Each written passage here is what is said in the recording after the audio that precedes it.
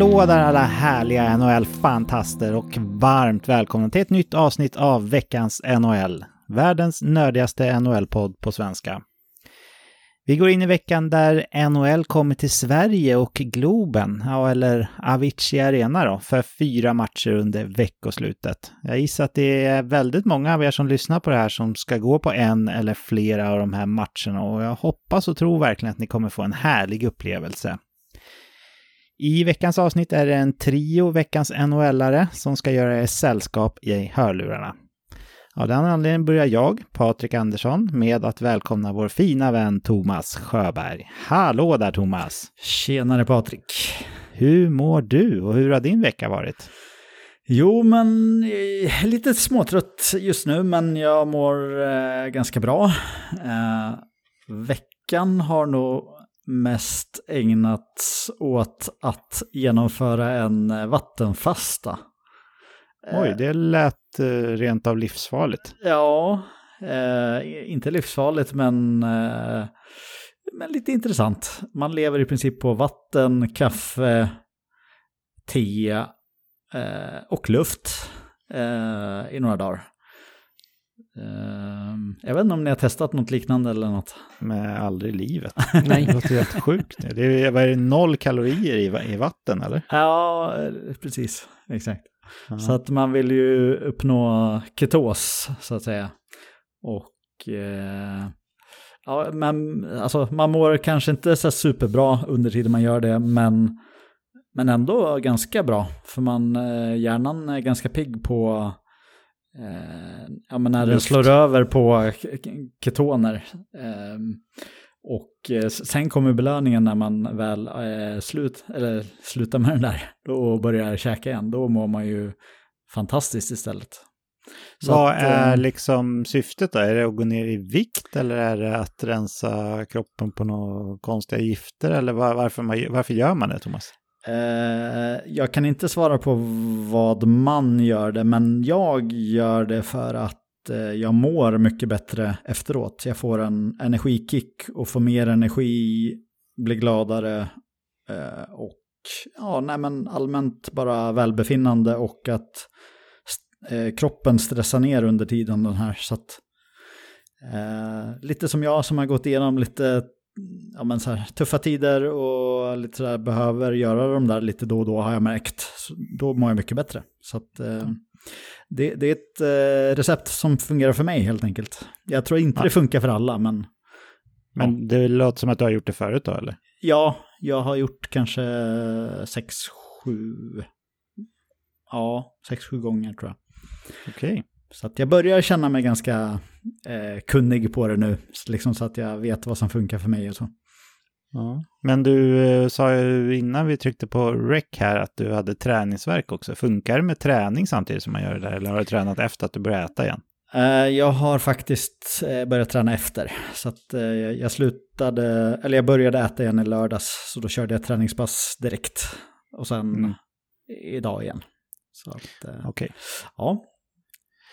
Ja, starkt jobbat Thomas. Jag tror det krävs ett rätt schysst psyke för att göra det där. Det låter inte som någonting jag skulle klara faktiskt. Ja, men pannben har jag. Det är mitt minsta problem. Ja, det är en bra egenskap. Jaha, än så länge är han enbarnspappa och därför har vi möjligheten att välkomna även fina David Kvicklund. Hallå där David! Hallå där Patrik. Hur mår du och hur har din vecka varit?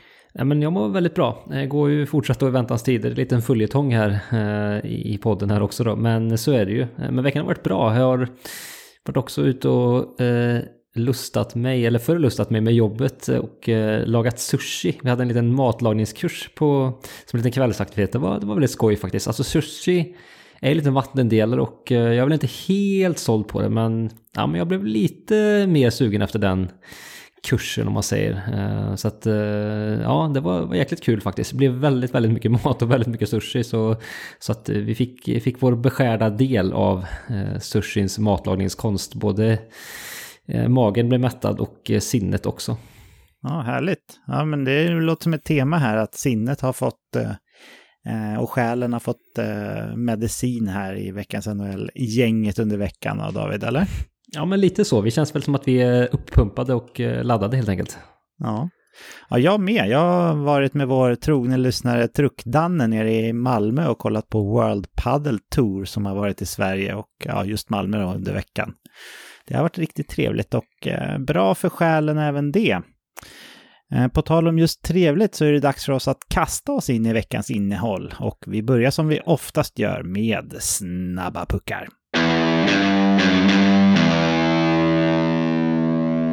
Ännu en spelare kliver fram och riktar anklagelser om övergrepp mot tidigare coachen Brad Aldridge. Nu stämmer spelaren Aldridge och Chicago Blackhawks. Enligt stämningsansökan ska coachen ha groomat, trakasserat, hotat och överfallit slutcitat, spelaren under säsongen 2009-2010. Spelaren som än så länge är anonym menar att Blackhawks var medvetna om hans vittnesmål men tystade ner historien, precis som i Kyle Beach-fallet. I stämningsansökan står det att Blackhawks visade likgiltighet och eller medvetet ignorerade sin anställdas säkerhet inklusive den anonyme spelarens. Chicago Blackhawks vill inte kommentera ärendet men uppger att de ser allvarligt på anklagelserna samt påpekar att klubben för 2 år sedan utredde vad som hände 2010. Okej, vill jag ännu en gång tyvärr få anledning att återkomma i detta sunkna ämne. Carolina Hurricanes målvakt Fredrik Andersen har fått problem med blodproppar och blir borta tills vidare. Han väntas bli helt återställd men tidsramen är oklar. Tills vidare har Carolina plockat in Jaroslav Halak på tryout för att stärka upp bredvid Ranta och Kushetkov. Det har gått minst sagt knackigt för Edmonton Oilers i inledningen av säsongen. Ett av Oilers drag för att försöka komma tillbaka på fötter var att man i veckan skickade ner Jack Campbell till AHL. Campbell som har ett kontrakt med en cap hit på $5 miljoner fram till 2027 väckte inte något intresse bland andra lag att ta över.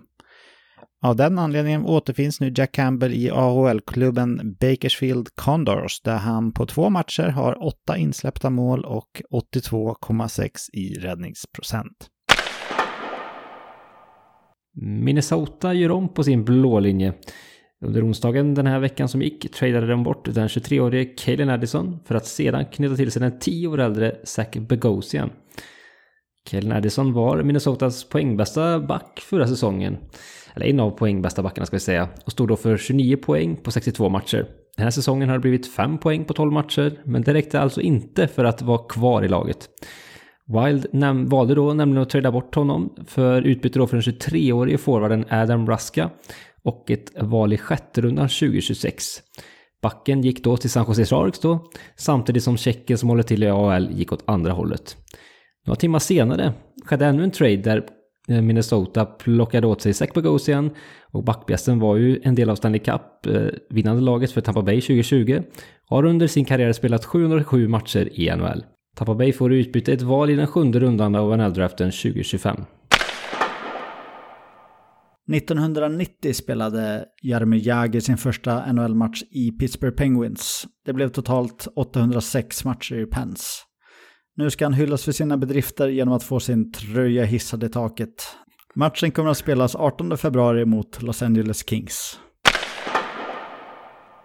Calgarys 28-åriga ryske back Nikita Zadorov har ett kontrakt med Calgary som löper ut efter den här säsongen. Zadorov har i veckan gjort det som missnöjda spelare med jämnande mellanrum brukar göra, nämligen att begära en trade bort från klubben. Tänkbara klubbar som kan ha ett intresse i den stora ryssen är bland annat Vancouver, New Jersey och Toronto. Nuvarande general manager i Toronto, Brad Treliving, var ju den som skrev kontraktet med Zadorov i Calgary, så det kan ju vara en högst trolig destination. Men bollen, den ligger givetvis i Calgarys händer om det ska ske en trade överhuvudtaget. Och i och med det så stänger vi veckans snabba puckar. Då är det dags för oss att sedvanligt sänka tempot lite för att stanna upp och reflektera över någonting som vi har gått och funderat på i veckan som har gått. Jag tänkte att du, David, kunde få börja med att dela med dig av det du har tänkt på. Ja, men precis. Alltså redan förra veckan så hade vi under parollen panikmätaren Edmonton Oilers under vår lupp, eller på vår lupp, eller vad man nu säger.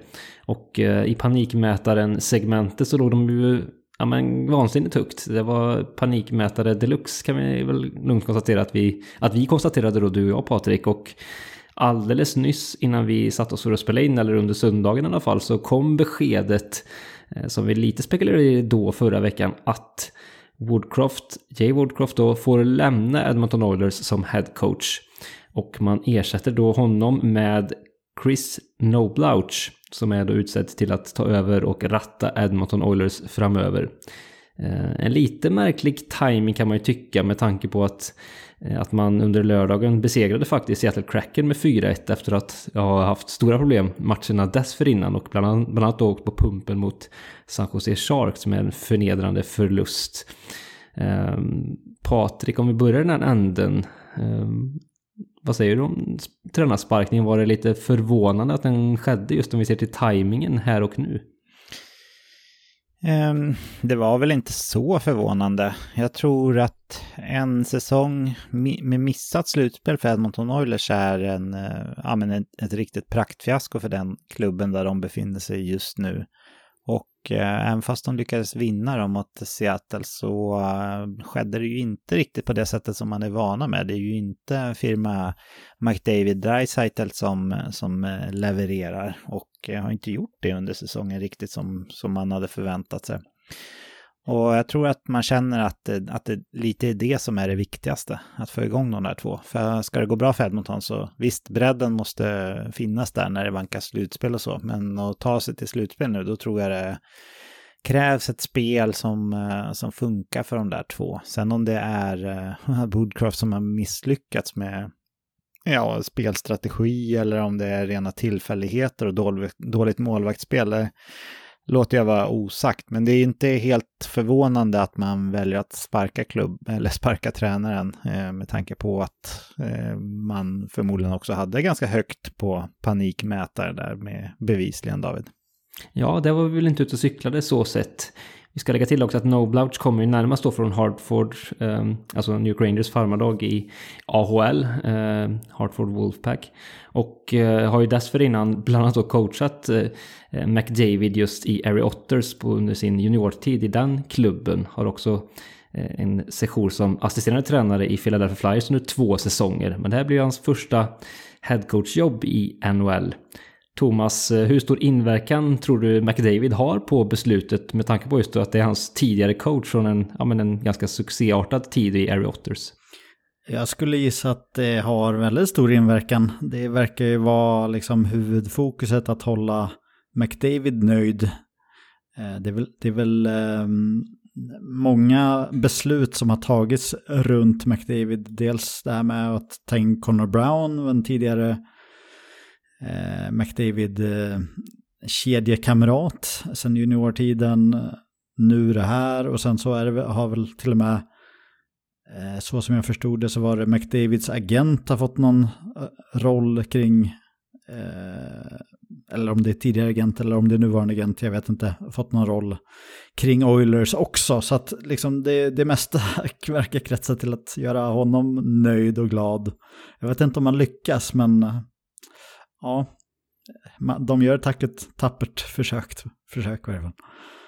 Ja, det känns ju så utifrån sett. Men Patrik, är det rätt väg att gå och liksom blidka stjärnan så till en milda grad då att man anställer en, nu ska vi inte döma ut Noblouch i det här läget, han har ju ändå en gedigen meritlista även om det inte varit på NHL-nivå så mycket, men är det rätt väg att gå och liksom jobba så mycket på det här sättet, så i alla fall ser det ut som att liksom tillfredsställa McDavids önskan? Det är väl den enskilt viktigaste delen för Edmonton om det ska gå bra för dem, att det går bra för Connor McDavid. Kanske ihop med målvaktsspelet då faktiskt.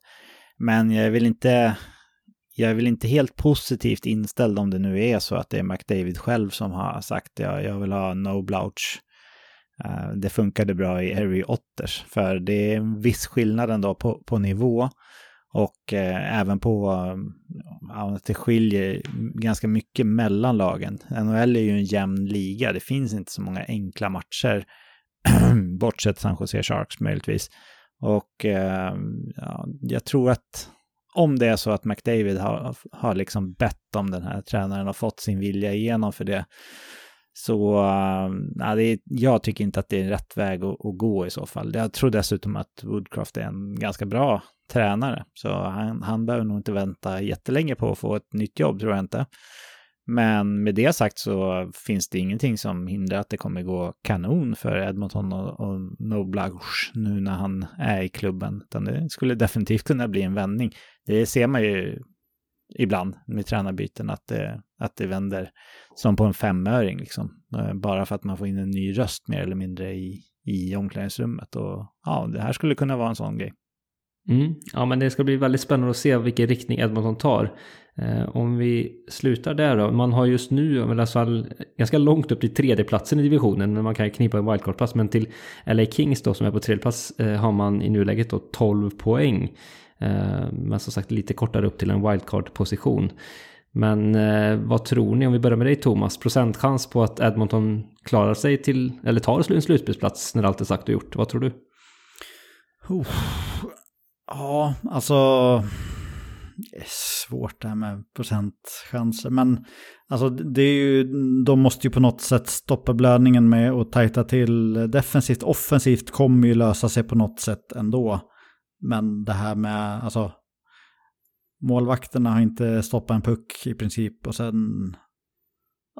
jag tycker ändå man har spelat, men de har blivit ruskigt hårt straffade, så att jag tror att det här kan vända väldigt snabbt bara det börjar rulla i rätt riktning. Så att det kan vara att det är det här som krävs för att få det att rulla i rätt riktning. Så att jag sätter ändå 75% på att de tar sig till slutspel. Jag har ändå höga förväntningar på Edmonton fortfarande trots den här dåliga starten. Ja, men spännande.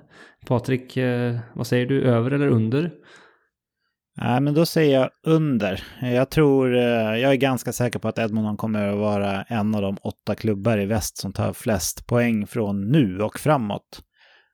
Men man har halkat efter ganska mycket och det är en hel del lag, så Edmonton skulle liksom behöva vinna sig sådär 14-15 av de kommande 20 matcherna för att vara med i matchen igen gällande slutspel. Och det kan man absolut göra, men det är lättare sagt än gjort. Och tänk om man skulle få en skada på en av de viktiga spelarna. Det finns ju vissa som har spekulerat lite i att McDavid var tillbaka för snabbt efter sin korta skadefrånvaro för att kunna spela den här utomhusmatchen i Heritage Classics eller vad det kallas mot Calgary. Och spelar han lite småskadad och den går upp eller så, då sitter de i skiten. Men 75%, då säger jag under. Jag säger runt 50% chans, och det är ovanligt att lag som har halkat så här långt efter lyckas ta sig in i slutspel. Nu har jag inte kollat alltså hur ovanligt det är, men det är ovanligt när man har spelat mellan 10 och 20 matcher så här. Så men om jag säger 50% då, säger du över eller under det, David? Men jag säger nog under lite till. Jag ska säga 40 eller 40 kan jag säga, eller 35 till och med kan jag dra ner det till. Som sagt, det är jobbigt att upp dem där, lätt ikapp de där poängen, så jag tror det kan bli en lite för jobbig uppförsbacke att kämpa sig tillbaka ifrån när man har hamnat hyfsat snett då här. Kommit in i säsongen så pass fel, så tror jag det kan liksom, det är inte helt enkelt att äta sig upp från det avståndet, så att jag säger att det är en mindre chans än så, men de har absolut chansen fortfarande, men som ni båda är inne på så gäller det att de kickstartar någonting nu då med den nya coachen vid rodret. Bra sagt också. Det är inte helt enkelt. Ja, hur? Kan det bli mycket tydligare än så, eller? Nej, det är solklart. Ja, vi får väl hålla tummarna för Edmonton-fansen där ute. Det finns en hel del i stugorna. Och för Connor McDavid tycker jag att det blir ett slutspel för Edmonton. För det känns trist att inte ha med världens bästa spelare i ett Stanley Cup också. Så jag håller lite tummarna för det, får jag ändå erkänna. Ja, Thomas, vad har du gått och funderat på i veckan då? Ja, men jag har gått i tankarna kring special teams. började väl utifrån mitt eget lag kika lite hur det låg till. Och så tänkte jag att ja, men det här kan man väl spinna vidare på och prata lite om. Och då har jag gjort så att eller så som man brukar göra, att man brukar kolla på om man slår ihop powerplay och boxplay så får man ju en totalsiffra. Och den totalsiffran brukar man tänka att ja, men ligger man runt 100 då ligger man hyfsat bra i båda. Eller tänker man att har man ett bra powerplay då ligger man ofta över 20%. Har man ett bra stabilt boxplay då ligger man ofta över 80%. Så att man kan säga att 100% då är man trygg stabil i mitten. Allt under och allt över skiljer sig då.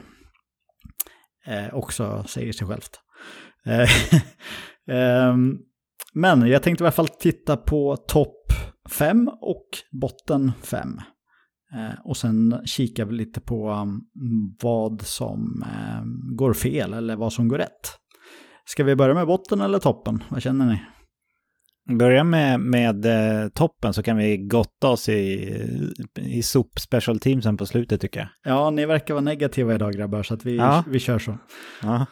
Toppen då kikar vi på den som ligger högst totalt sett. Eller vi kan ta 5:an så tar vi i varje fall går åt det positiva hållet. Trots att ni är så negativa. 5:an då är inte mindre än Vancouver Canucks. Och de har ju haft ett ruskigt hett powerplay i år. Ligger på 32,7%. Boxplay har varit helt okej. Man ligger på 79,2%. Men ändå helt okej. Om man kikar lite på powerplay där, lite intressant. Trots att de har en så jäkla hög procent så har de ändå inte så mycket. De ligger inte så högt i expected goals i powerplay och de ligger inte så högt i high danger scoring chances. Och om det beror på att de alltid gör mål direkt tidigt i sina powerplay eller att de kanske inte skapar så mycket, det vet jag inte. Det är lite intressant ändå. Men i varje fall en iakttagelse. Men de är ruskigt effektiva. Vi hoppar vidare till lag 4. Och det är Boston Bruins. De ligger på 21,3 i powerplay-procent och 90,9 i boxplay-procent.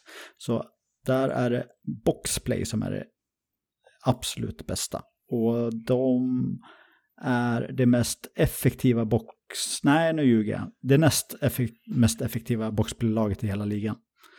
Det är Dallas Stars som är det mest effektiva. Så där är en helt klar styrka. I sitt powerplay så är de bäst i NHL på att skapa high danger scoring chances i powerplay. Så att de skapar mycket och de är ruskigt bra på att hålla igen helt enkelt. Tredje laget är Tampa Bay Lightnings. De har 31,4% i powerplay vilket är ruskigt bra och de har 85,1 i boxplay som är också riktigt bra. Ja, de skapar mycket och de gör mycket så att jag har inte så mycket att lägga till där. Andra laget är New Jersey Devils som också har varit jäkligt bra i powerplay. Bäst i hela NHL så här långt faktiskt. Och de har 38,5%. I boxplay har de 78,7% så att det är inte riktigt lika bra. Så att deras powerplay är ju det som, och det har vi snackat lite om tidigare, att New Jersey är ju ruska offensivt, kanske inte lika spännande defensivt. Så att det har väl stärkt den tesen om man tittar på special teams. Laget som ligger högst totalt sett då, mellan båda är New York Rangers. De har 35,7 i powerplay-procent och 86,4 i boxplay-procent. Så att och det går väl rätt bra för Rangers i ligan också, va? Så att ja, det är viktigt med ett bra special teams. Tankar så här långt? Ja, jag funderar lite på, Thomas, vilken av de här känner du är mest hållbar och har så här bra bit över 100 i de här siffrorna, och vilka av de här tror du kan tappa av lite grann här framöver. I så fall måste man ju kompensera med ett bättre 5-mot-5-spel om man inte vill tappa placeringar också. Ja, det är frågande. Du nämnde ju att Boston hade högst i ligan i expected goals. Ja, i high danger scoring chances. Ja, high danger. Så då känns det som att eftersom de har så fint boxplay också, så starka målvakter, den känns ju riktigt hållbar då. Kanske till och med kan bli ännu bättre, eller? Ja, men alltså egentligen alla lagen tycker jag ändå har ganska hållbara så. Alltså Tampa Bay har ju ett alltså i och för sig Kucherovs start är väl kanske lite över vad som är hållbart. Eller vad tror du?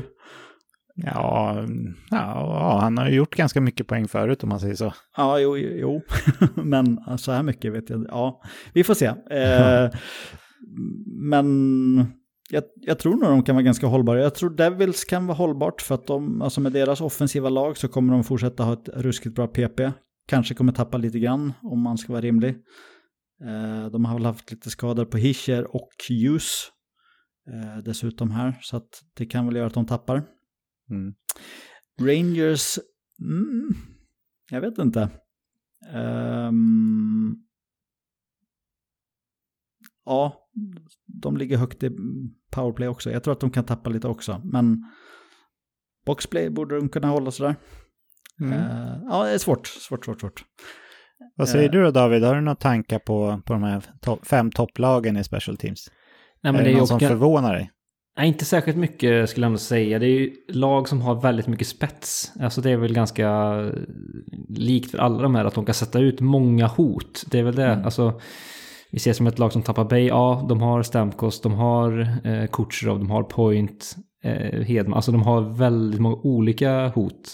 Och det är, tittar vi ett lag som Rangers, likadant där. De är också powerplay-specialister. Nu är den Fox skadad, men ändå då Panarin, Fox, Zibanejad och även Kreider då. Den fyrlingen är ju minst sagt giftig i den spelformen. Så att det är väl lite så med de här lagen att det är inte bara liksom, man har inte bara en eller två spelare som är jäkligt giftiga och som man då enkelt kan ta bort. Inget ont om Washington, Thomas, men det är väl lite där som kanske är problematiken i det powerplayet bitvis, gissar jag.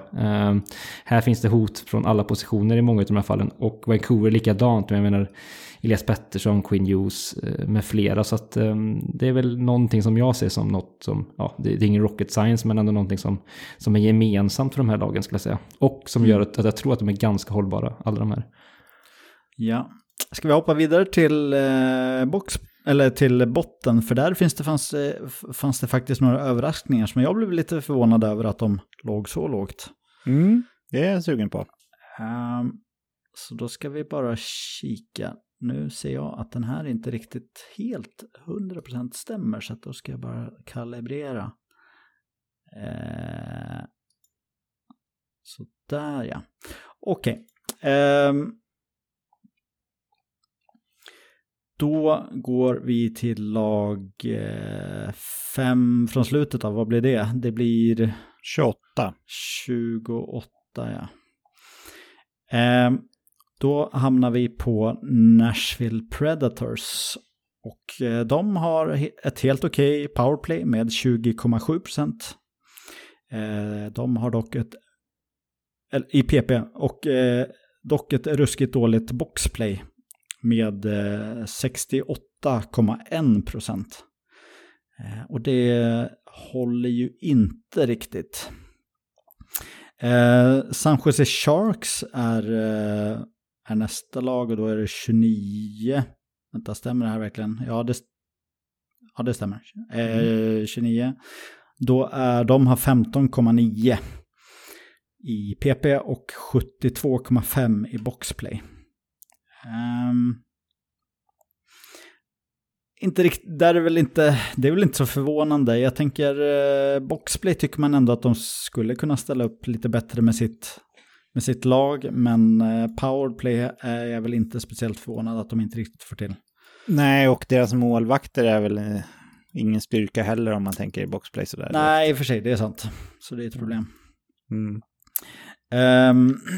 Philadelphia Flyers kommer på 30:e plats Och de har bara 7,7 i powerplay. Det är de och det är 2 lag till som ligger på 7 i powerplay. Där är Washington 1 och St. Louis Blues är ett annat. Boxplay helt okej, 79,2. Men ja, jag vet inte riktigt vad som inte har klickat i deras powerplay. Inte sett mycket Philly än så länge. Men det är väl ungtupparna får väl inte riktigt ihop det kanske. Nej, uppenbarligen. 31 laget då är Minnesota Wild som jag är lite förvånad över. De har då 17,3 i powerplay och 68,2 i boxplay, vilket är alldeles för dåligt. Det är väl sämst i hela NHL. Ja, det var Nashville hade lite sämre. Ja. Näst sämst i hela NHL. Jag tänker ändå att de borde kunna vara bättre med sitt lag i special teams. Kaprizov gör väl en hel del för powerplay, men boxplate behöver de verkligen styra upp där. Sista laget och sämsta laget på alla de här delarna är ganska klart St. Louis Blues som har, som jag tidigare sa, 7,7 i powerplay och 75,0 i boxplay. Även där är jag lite förvånad att de ligger så jäkla risigt i powerplay med tanke på att de har en hel del ganska bra offensiva spelare ändå. Jag har inte riktigt fått ihop det än så länge i år, men ja. Och sen hade jag en bubblare som jag märkte i sista sekund faktiskt inte var topp eller botten 5, och det var Florida Panthers som faktiskt bara ligger på 14% i powerplay och 76,1 i boxplay. Det förvånade mig väldigt mycket. Och ska vi snabbt kika, de skapar ju fruktansvärt mycket i powerplay till exempel. De ligger 4 i hela ligan i expected goals i powerplay och 2 i hela ligan på high danger scoring chances i powerplay. Så att de bara får ihop 14% på det var väldigt förvånande. Tankar om det? Ja, det var några överraskningar där. Jag tänker att en liten likhet som Philadelphia och St. Louis kanske har när det kommer till lack of production i powerplay är att det finns ingen given härförare på blå. Alltså det finns ingen riktig sån här första powerplay-back. Torrey Krug var det ju när han var i Boston för ett gäng år sedan, men inte riktigt fått det att funka på samma sätt i St. Louis, och Philadelphia har inte heller någon sån här tokgiven första back i powerplay, tycker jag. Så där pekar väl ändå, eller om det är en slump, det vet man inte på, att det är ganska viktigt att ha en bra powerplay-back trots allt. Och när det kommer till de här lagen som har bedrövliga siffror i boxplay, jag tänker ändå att det kommer att höja sig lite grann där oavsett nästan vilket lag det är. För att spelar man i NHL så ska man ha kunskapen hur man ställer upp en box på ett bra och aggressivt sätt. Det handlar mer om målvaktsspel, tänker jag, i den här spelformen. Och där slumpar det sig ju lite så från säsong till säsong bland målvakter, att ibland är de bra och ibland är de usla helt enkelt i spel med en man mindre på banan. Så jag känner generellt så här bland de här 5 lagen att jag tror att det är större chans att de kan klättra, kanske vissa utav dem, och snygga till de här siffrorna under säsongen än vad jag trendar på topplagen där, att de kommer tappa. Håller du med om det, Thomas? Ja, jo, men alltså powerplay-siffror på runt 7, det håller ju inte över säsongen, utan det kommer ju gå upp. Så att jag tror nog att det kommer snyggas till en del där nere. Men ja, Florida Panthers, att de inte får in pucken vad det verkar, trots att de skapar så mycket, det är intressant tycker jag. Inget ont om Oliver Ekman Larsson, David, ditt Leksands hjärta där. Men han är ju ingen Brandon Montour eller Aaron Ekblad i det här skedet av sin karriär. Så att det finns väl en god chans, tänker jag, att Florida nyttjar de här lägena bättre framöver när de här två är tillbaka. Och de är ju på väg tillbaka båda två inom relativt snar framtid också. Eller vad tror du, David? Nej, men jag tror det har mycket med det att göra. Jag menar, det är ju Montour hade ju monstersäsong förra året och var ju skicklig där spelformen inte minst, så att det kommer göra skillnad för dem. Nu har ju Oliver Ekman Larsson inlett bra, men det är klart att det märks i en sån spelform som powerplay. Det tror jag definitivt att det spelar in. Så de kommer höja sig, tror jag definitivt. Har du någon annan tanke kring de här bottenlagen, eller vad man ska säga? Nej, men det är väl lite inne på ditt spår där, Patrik, vad gäller boxplay. Känns som att det kommer det nog rätta upp sig för flera av de här lagen, tror man i alla fall. Powerplay-spelet, jag är förvånad också över St. Louis där. Jag tycker nog att det finns offensiva byggstenar för att bygga någonting bättre. Så att, men ja, det kanske är just powerplay-backen som man saknar där, som du är inne på, Patrik. Så man får väl leta där fortsatt vem som ska ta den rollen. Man har prövat lite olika där, så och se om Kyrou och Thomas har varit väldigt het här på slutet, om han kan leda dem in i ljusare tider än vad det gäller powerplay-spelet. Jag är ju lite nyfiken, även fast de inte kom botten 5 här, Thomas, jag är lite nyfiken på att ett lag med John Carlson och Alex Ovechkin har 7,7 i powerplay-procent. Det är inte kul som Washington-supporter, eller? Nej, det är en pina att kolla på det där powerplate. Det är långsamt och trögt, och de slänger in alla gubbar i PP tyvärr, så att det går för långsamt. De skulle behöva mixa om och göra en ny PP-uppställning helt enkelt för att få in lite speed och lite nytänk. Vem är inte gubbe förutom Connor McMichael möjligtvis? Ja, Strome är ja, du menar i övriga laget. Ja, McMichael är ju den hetaste spelaren i vårt lag, så att börja där. Så enkelt är det. Det går för långsamt. Men Ovechkin då? Funkar inte hans direktskott längre, eller är det för att det går så långsamt så att motståndarna hinner blocka skotten eller fram med klubban och peta och sådär? Nej, men de kommer inte till lägen, eller han får inte skottlägen lika ofta som han brukar få. Så att dels det. Och han har börjat behöva liksom passa pucken för att för att det ska skapas någonting mer. För han får inte rätt lägen att skjuta helt enkelt. Så att, nej, det klickar inte så här långt.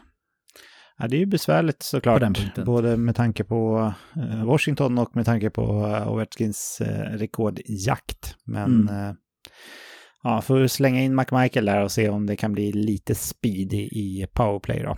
Ja. Kanske. Tror du, nu svävar jag iväg här lite grann, men tror du att man kommer ersätta Niklas Bäckström med någon spelare under säsongen? Ja, man är ju på jakt efter en topp 6-spelare, men det har man varit länge. Dock så tror jag nog det öppnade upp, eller gjorde att det blev lättare att kanske hitta en nu när hans lön inte är en belastning på det sättet. Så att vi får se vad de hittar. Jag tror att de kommer gå för det. Och nu när de har börjat få igång spelet, Caps, och det egentligen är en offensiv spelare som saknas för att få igång PP och en andra kedja till exempel, så tror jag att man kommer gå hårt för det. Så att jag räknar med att det sker något snart.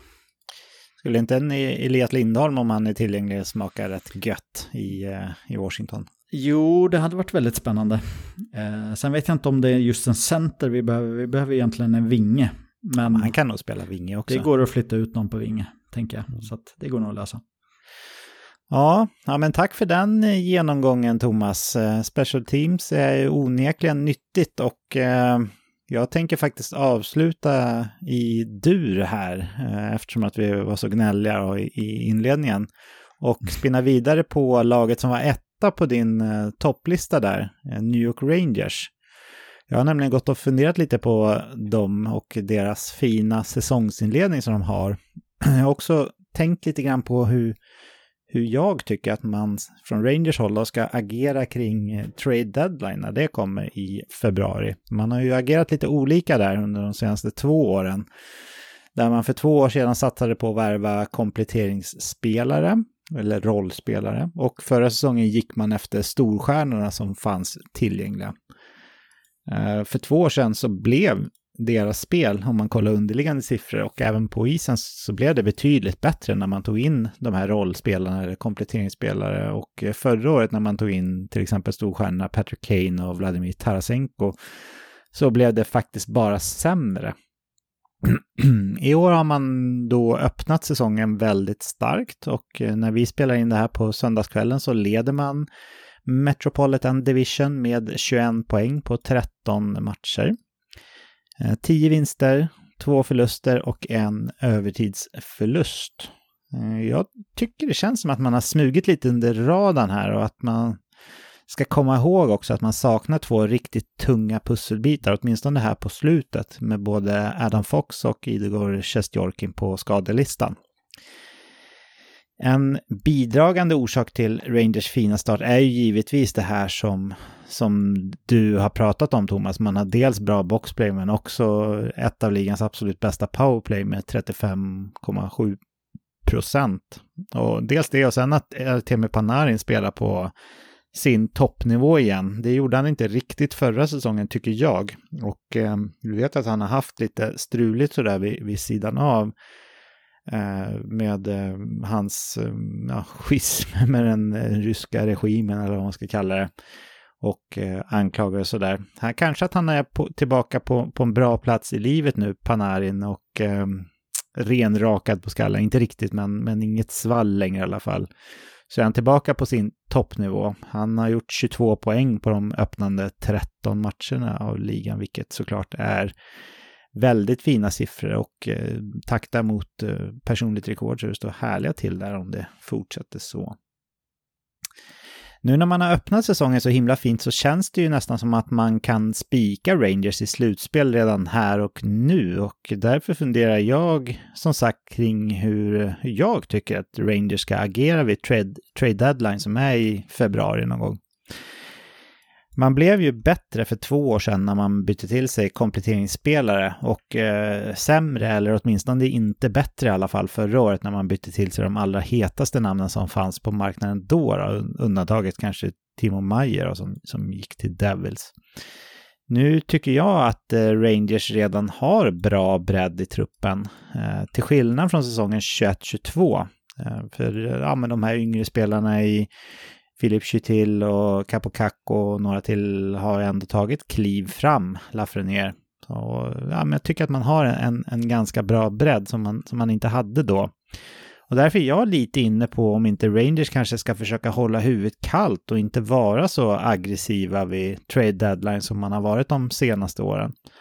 Jag tror helt enkelt att det här laget har en god chans att gå långt i Stanley Cup redan som det ser ut i dagsläget då. David, tycker du att Rangers har smugit lite under radarn här i säsongsinledningen som jag? Ja, men det tycker jag absolut att de har gjort. Vet inte varför de inte har kanske fått så mycket rubriker. Det är ett lag som borde få det och brukar få det normalt sett. Men ja, de har fått en väldigt fin start trots skadorna och verkligen att de har fått en riktigt bra start under nya coachen Peter Laviolette som verkligen har kommit och satt ett försvarsspel på ett jättefint sätt. Man har ett bortaspel som har imponerat stort och där har man ju verkligen lyckats med någon form av liten trap-hockey och metodik som har lyckats väldigt, väldigt bra som har jäckat motståndarna. Så nej, det spelsystemet har funkat riktigt bra för den här kärnan också, som vi ska komma ihåg delvis inte är purung längre utan som är en ganska rutinerad kärna vid det här laget som vi också då kanske har en viss smartness i sitt spel. Jag tycker att en sån som Mika Zibanejad, Panarin med flera har den just smartnessen och hockey-IQ i sitt spel som den spelsystemet kan tänka mig passar dem väldigt, väldigt bra. Så det ser vi på isen också att de presterar bra. Men jag håller med dig. Vi får se framåt här hur de agerar inför trade deadline. Det ska bli väldigt spännande att se.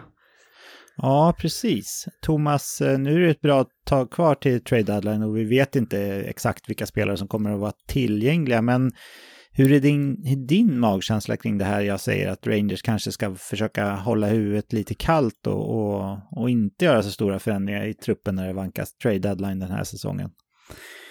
Ja, alltså man har väl så här, om man tittar så här långt så har man väl några spelare som man inte riktigt har fått igång än eller som man väntar på fortfarande kanske skulle kunna komma igång.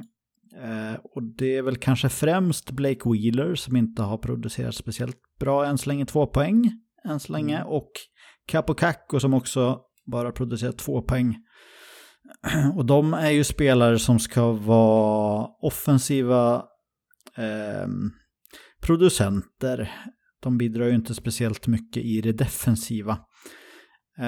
Så att om det är något som fortsätter så tror jag kanske att man skulle kunna leta efter något liksom att stärka upp.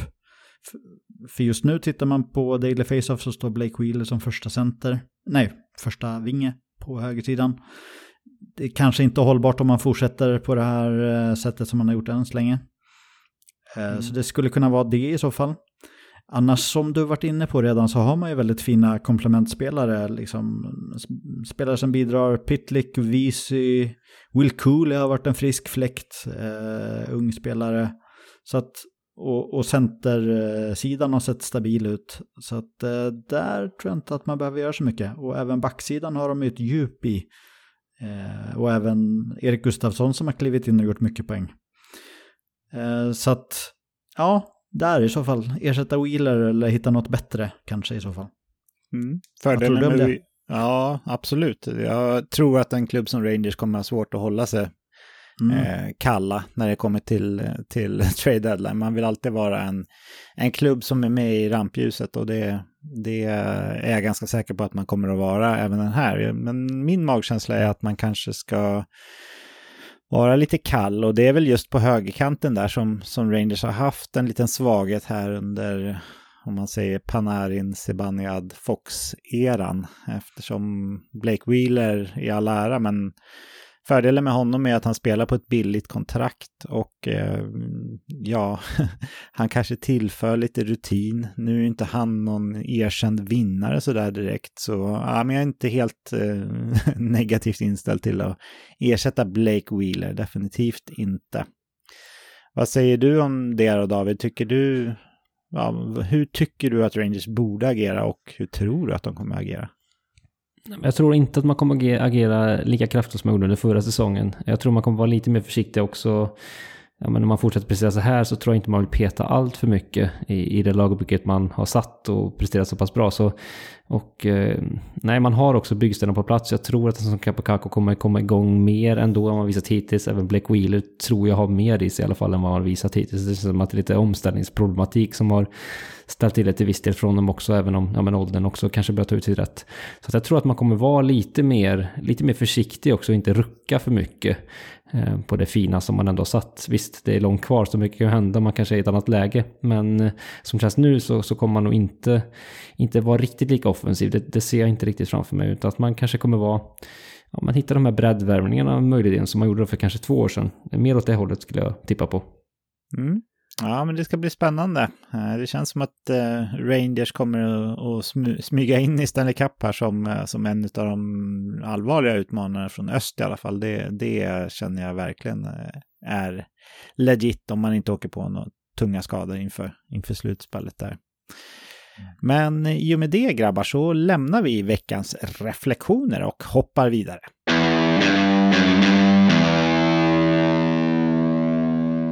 Något som är ständigt aktuellt som allmän NHL-nörd är att vara inne på cap-friendly och syna de olika lagens lönetagssituation.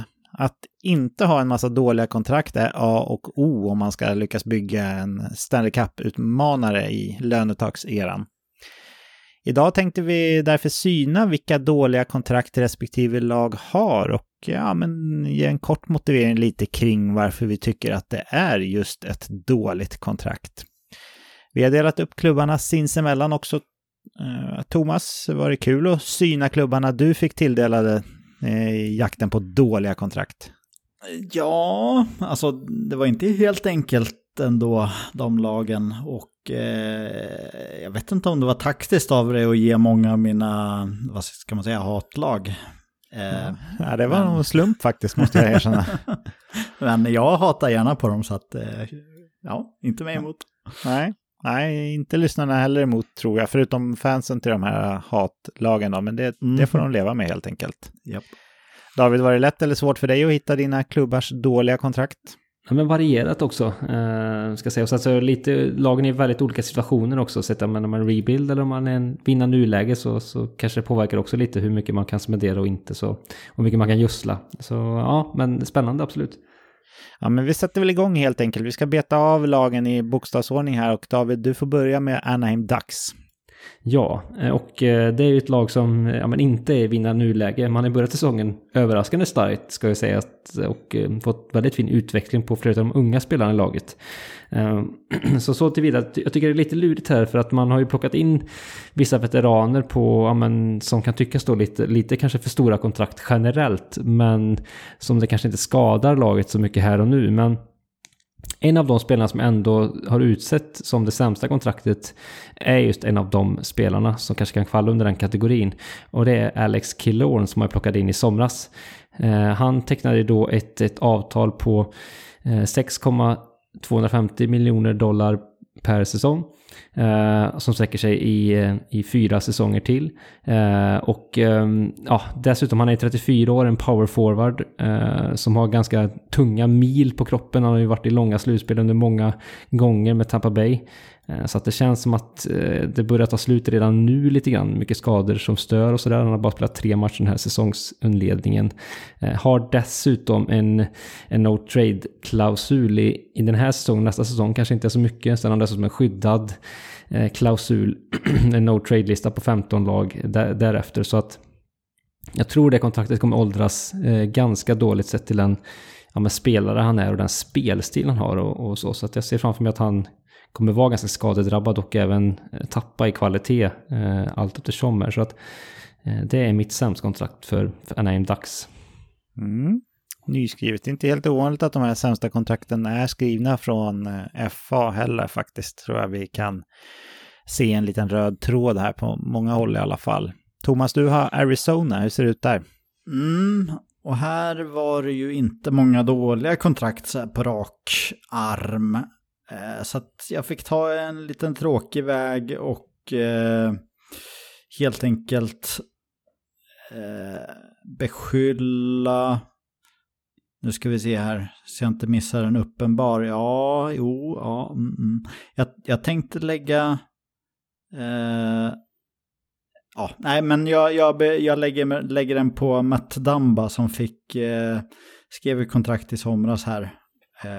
Och fick då 3,9 miljoner och är väl främst tänkt som ändå en hyfsat offensiv back. Nu har han fått spela i princip strikt defensiv hockey, mycket boxplay. Har producerat 2 poäng på 14 matcher. För den lönen så tycker jag inte riktigt att det är värt det. Men som sagt var, här grepp jag efter halmstrån. Jag tycker inte att det är så illa egentligen, men det är lite för mycket för det han bidrar med. Så att jag får ta det som jag tycker är sämsta. En bubblare är väl Jason Zucker. Men han har bara spelat 7 matcher i år, så jag har lite svårt att utvärdera det kontraktet just nu. Men mellan de två står det.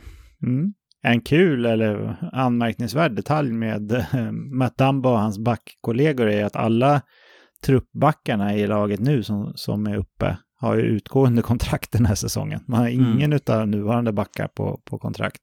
Ja, exakt. Och det är inga dåliga längre kontrakt, så att de sitter inte i någon dålig sikt, vilket måste vara ganska skönt. Ja, det tror jag faktiskt är ganska skönt. Ja, jag kör nästa lag som är Boston Bruins och Boston har ju inte heller så här generellt svårt för, eller de skriver inte så dåliga kontrakt generellt. Jag tycker inte kanske att Charlie Coyle är värd 5,25 miljoner ända fram till 2026 eller Pavel Zacha 4,75 till 2027, men om man betänker att det är deras första och andra center vi pratar om så är det ju väldigt billigt att ha sina båda första centra på 10 miljoner tillsammans. Så tänker man på positionen de har i klubben så är det inte alls dyrt. Så Boston är duktiga på att skriva värdefulla kontrakt tycker jag. Så inte mycket att klaga på där faktiskt. David, hur ser det ut i Buffalo? Ja, det är ett spännande lag tycker jag, sett i den här frågan också. Man har skrivit väldigt många bra kontrakt sista åren här med lagets unga kärna. Så, ja men, Tage Thompson är ett lysande, ett sånt exempel. Dylan Cousins likadant. Ja, men jag tror även att Rasmus Dahlin-kontraktet ändå är, ja men det kommer rådas ganska bra. Det nya han skrev när det började kicka in trots allt, även om det var ganska högt. Och ja men flera där till så, och Alex Tack också jättebra kontrakt. I det sämre häradet så är det inte så många. Ett kontrakt som verkligen ändå man har fått omvärdera lite grann är ju Jeff Skinner som ju, ja men det kontraktet var ju rent av löjeväckande när han var på dekis för några år sedan här. $9 miljoner. Ett gäng år till, 4 år till. Med klausul och lite så. Men det tycker jag inte är, alltså förra säsongen var ju point per game och då, visst lite högt är det ju fortsatt skulle jag säga, men det är inte uselt långt därifrån faktiskt. Det var ju ett av ligans allra sämsta kontrakt ett tag känns det som, så att jag väljer att lyfta fram ett annat kontrakt. Visserligen har den här spelaren ett utgående avtal, alltså han har bara säsong, eller bara kontrakt den här säsongen ut, men så att det kanske inte skadar dem så mycket egentligen, men Victor Olofssons cap hit på $4,75 miljoner, ja det är ju lite högt sett till att den här säsongen faktiskt har varit utanför laget några matcher också. Så att han faller jag in på här, och vi lär väl få se han i en annan klubb, antingen ja, men under den här säsongen eller såklart när kontraktet löper ut, för han blir inte kvar i Buffalo särskilt länge till, det kan vi nog konstatera. Har han en framtid i NHL, tror du David? Ja men det är jag ganska säker på att han har. Alltså han är ändå bara 28 år, är ändå en målskytt som har liksom, ja, man ändå liksom 20 mål potential fortsatt skulle jag säga om man får rätt roll. Men det är väl just det att han kommer ett lag som kan ge honom den rollen. Så där kan man ju fråga sig vilket lag det skulle vara då. Men jag tror att han definitivt kommer få chansen i en annan miljö. Mm. Men några $4,75 miljoner eller vad du sa, det kommer han inte tjäna? Nej. Thomas, hur ser det ut i Calgary Flames? Ja, här ser det väl ganska mörkt ut tycker jag på dåliga kontraktsfronten just nu. Jag tycker väl egentligen man skulle kunna välja flera här. Jonathan Huber då på 10,5 känns jävligt dålig just nu. Nassim Kadri på 7 är också ganska dåligt, men han har sett piggare ut senaste matcherna i varje fall, så att ja, kanske. Blake Coleman på 4,9 inte sådär jätterolig heller, och med tanke på situationen så känns det som att det kan skrivas riktigt dåliga kontrakt för att få andra spelare att stanna kvar. Men jag går på Jonathan Huber då, som så här långt i år och dessutom med förra året i färskt minne, som bara presterat 7 poäng på 14 matcher och jag var bänkad så sista perioden, jag minns inte exakt vilken match, men det var i veckan här, och han såg mindre lycklig ut över det. Så att jag känns som att det här kommer se ruskigt dåligt ut med Huberdeaus kontrakt, och det är ju dessutom 1 miljon år kvar på det här kontraktet, så att ja, det är jobbigt. Ja, det är jobbigt. Han kommer ju vara 1,030 då när det går ut. Så Japp. det är ju, ja, speeden och så där lär ju knappast vara kanon då heller. Men ja, du har rätt. Det är faktiskt ett med facit på hand riktigt dåligt kontrakt. Jag och David pratade lite grann om Calgary, jag tror det var förra veckan eller det var veckan innan det. Och jag sa att jag tyckte att Calgary hade haft lite otur. Att det var mycket slumpen som gjorde att man är i den här situationen som man är nu. Man hade storstjärnan Matthew Tkachuk som ville bort. Man hade ett utgående kontrakt med Johnny Gaudreau som valde att inte skriva nytt. Trots det så lyckas man trada till sig tvåan från året innan i poängligan. Jonathan Huber då. Mackenzie Weegar fyllde på pappret som det kändes då en viktig funktion på backplats. Och man behövde ju såklart skriva nya kontrakt med de här för att ha kvar dem. Och att man valde att signa Nazem Kadri på Free Agency som precis hade haft en superstor och viktig roll i Colorado som vann Stanley Cup. Inte heller jättekonstigt. Så jag kan ändå förstå besluten som Calgary har tagit, även fast det nu ser bedrövligt ut. Är du med på vad jag tänker, Thomas? Jo, absolut. Nej, jag håller med. Men det är mycket runt omkring som inte har fungerat, och det är Calgary en varannat års lag som presterar jättebra ena året och jättedåligt nästa år, och det sätter sina spår. Det gör att det skrivs dåliga kontrakt när man inte kan prestera på liksom, år efter år. Ja, jag håller med. Hoppar vidare till Carolina, och här har jag lyft fram Jesper Kotkaniemi. Han har visserligen inte superhög cap hit och han har en relativt stor roll i klubben också. Han har 4,82 miljoner fram till 2029. Delvis för att jag lyfter fram just Kotkaniemi är ju för att Carolina har inte så mycket dåliga kontrakt. De är ju väldigt, väldigt hårda i sina kontraktsförhandlingar. Det känns inte som att det ens är några förhandlingar, utan de säger det här vill vi ge dig, take it or leave it, och om du säger leave it så är det helt okej att snacka med andra klubbar också. Vilket skiljer sig ganska mycket från många andra klubbar. Man har ju nyttjat då liksom cap space när klubbar har lämnat gratis till att plocka upp andra spelare med det, så att man har förstått värdet av cap space mer än vad många andra klubbar har gjort, tror jag. Men Kotkaniemi tycker jag är lite halvkass där, och han har ju en speciell relation i den här klubben också. Vi minns ju att man signade honom på ett dyrt ettårskontrakt som RFA i ett offer sheet. Och sen tror jag att det finns en viss prestige i Carolina att det ska lyckas, att det ska gå bra för Kotkaniemi i Carolina. Jag tycker att han ser bättre ut den här säsongen också, så jag skulle inte säga att det där är ett superdåligt kontrakt.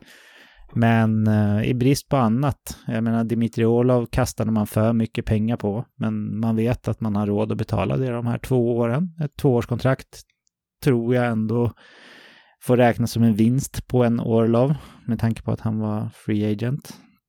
Men jag säger Kotkaniemi just för att det känns som att det ligger lite prestige där i också. Att man vill att det ska gå bra för honom i Carolina. Och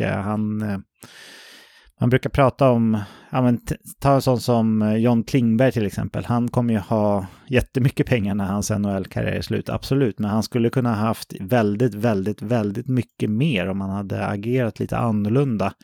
Han skrev ett långt, ganska billigt kontrakt när han hade spelat 2 matcher i sin karriär.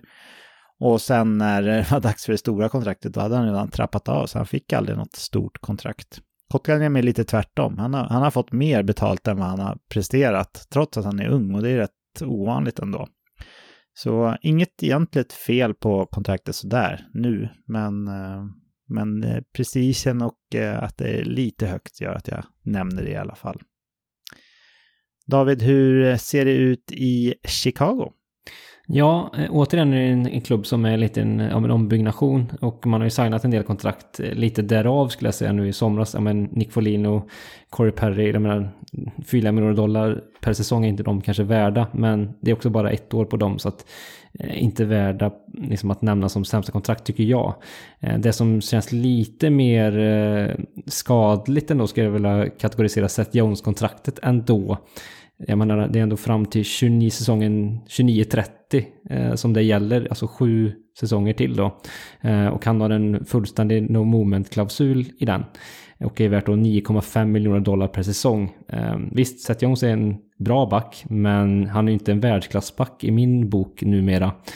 29 år dessutom, så att det där känns inte särskilt bra sett hur långt kontraktet är heller, så att tror att det kan på sikt ändå skada Chicago när de ska bygga om och sätta till vad då Seth Jones kommer vara i sin karriär om 3, 4, 5 år sådär.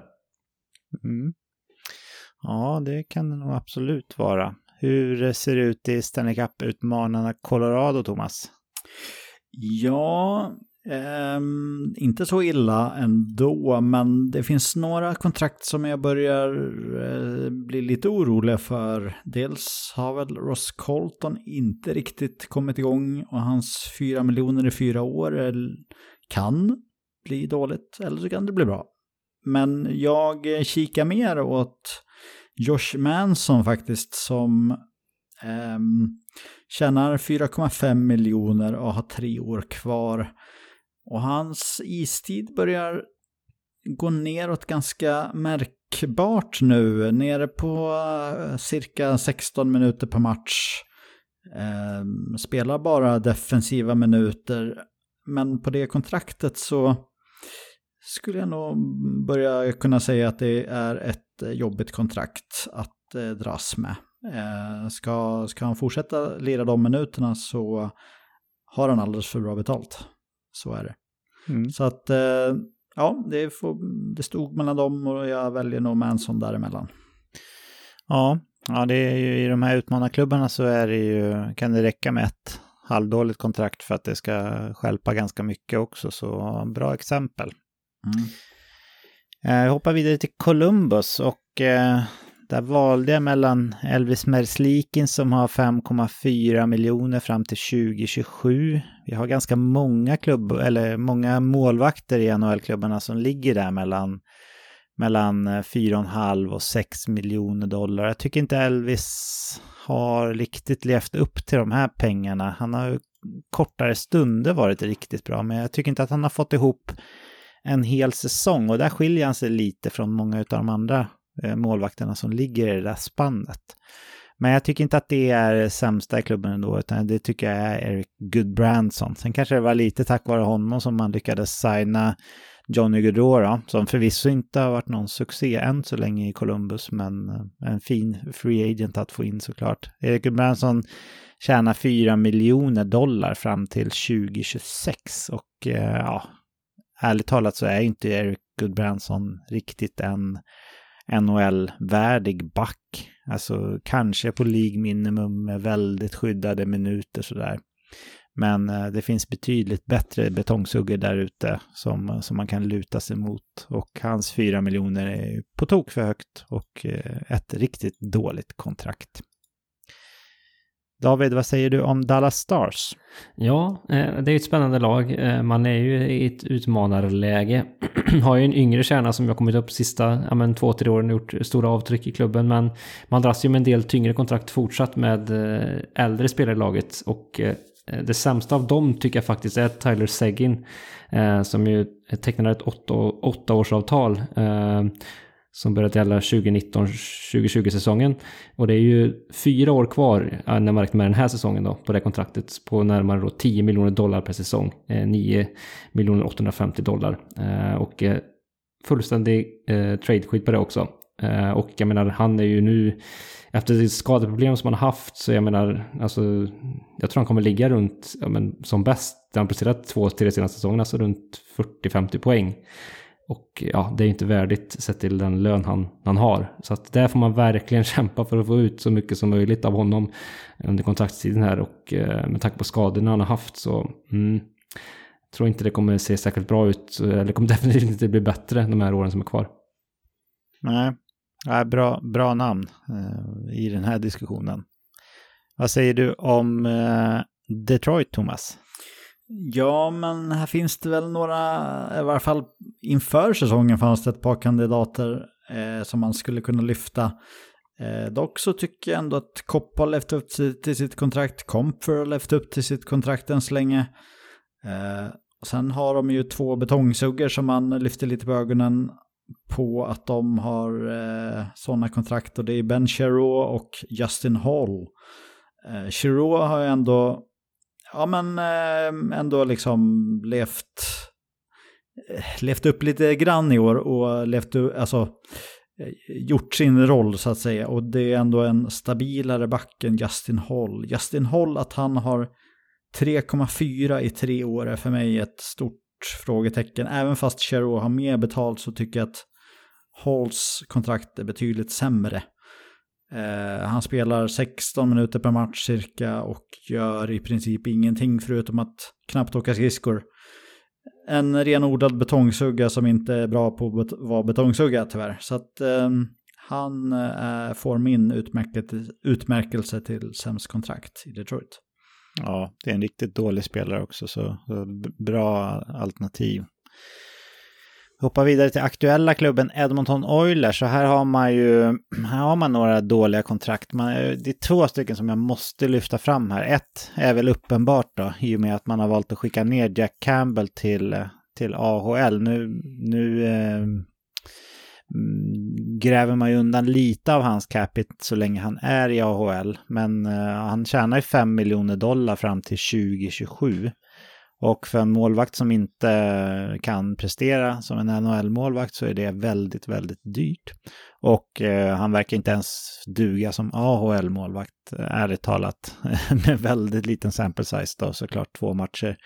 Men det kontraktet är bedrövligt. Och Edmonton var i ett läge där man länge hade letat efter en första målvakt och Jack Campbell hade gjort det ganska bra i Toronto, så jag kan väl till viss del förstå att man letade och jagade efter just honom, men det här kontraktet är bedrövligt. Men ännu sämre kanske faktiskt Darnell Nurse. Skillnaden där är att han bidrar i alla fall med något på isen. Men hans 9,25 miljoner fram till 2030, det är ju nästan enskilt den största bromsklossen skulle jag vilja påstå för att Edmonton ska kunna få en schysst och bra bredd. Tänk de här 2 då, Darnell Nurse och Jack Campbell, 14,25 miljoner tillsammans. Där skulle man kunna bygga en helt okej bredd på de pengarna istället. Nu behövde man ju ha kvar Darnell Nurse, så jag förstår att man skrev ett kontrakt med honom, men nej, det kontraktet är inte bra för Edmonton och förstör, som jag ser, ganska mycket för dem framöver också. För han är en okej, stabil till och med 2-vägsback, men inte en 9,25 miljoners back på långa vägar. David, Florida Panthers? Ja, här tycker jag det är ganska solklart. Så jag tycker inte att man har så många problematiska kontrakt. Och så tittar man i kassen och så just det. Då har vi Sergej Bobrovsky-kontraktet som ju är väldigt diskuterat och omdiskuterat. $10 miljoner per säsong. Nu börjar det ju ändå gå mot sitt slut, känns det som ändå. Alltså då var det 7-årskontrakt. Det är bara 2 år till efter den här säsongen, men $10 miljoner, visst han har ju en väldigt hög högsta nivå, men jämnheten finns ju inte riktigt där, och det är överbetalt, kort sagt, så att det är ganska givet att det är det sämsta kontraktet i Florida, skulle jag säga. Ja, den kommer inte som någon överraskning direkt. Hur ser det ut i Los Angeles Kings, Thomas? Ja, men jag tycker ändå att det ser ganska bra ut. Ingen så här, alltså Drew Dowdys 11 miljoner kan man väl så här, är han värd 11 miljoner? Med tanke på att det blev en flat cap så att säga, så blev det väl kanske lite dumt, men det var det. Och han är ju deras bästa back, så att han lever upp till det så att säga. Sen har de ju Pierre-Luc Dubois som skrev 8,5 miljoner i 8 år. Och han har ännu inte riktigt kommit igång och producerat. Jag tycker inte riktigt att han får ut spelet heller. Och jag tycker inte han har gjort någonting i sin karriär än riktigt som gör att han ska vara värd ett sånt kontrakt. Han har inte varit den spelaren. Han har gnällt sig runt. Han har gnällt sig vidare från lag till lag. Jag tycker inte att han har bevisat att han ska ha det där kontraktet. Så att om jag ska klassa något kontrakt just nu som ett dåligt kontrakt, vilket jag kanske inte gör, men det är det som ligger närmast. Ja, han verkar vara en riktig gnällspik. Oskön, helt klart. Ja, och inte producera gör han ju inte före heller. Så att... Nej, ja, men det är bra. Vi hoppar vidare till Minnesota, och deras sämsta kontrakt är väl såklart deras dead cap egentligen, med efter utköpen där av Parise och Suter. Men jag skulle vilja lyfta lite grann backsidan här. Man lägger ju 20 miljoner på backarna, och det här var ju en riktigt stark backsida för några år sedan. Vi minns när Olof utnämnde det till ligans bästa 4 bland annat, men det är de inte längre och backarna levererar inte alls. Jared Spurgeon har 7,6 nästan 7,575 miljoner fram till 2027, och Jonas Brodin har 6 miljoner fram till 2028.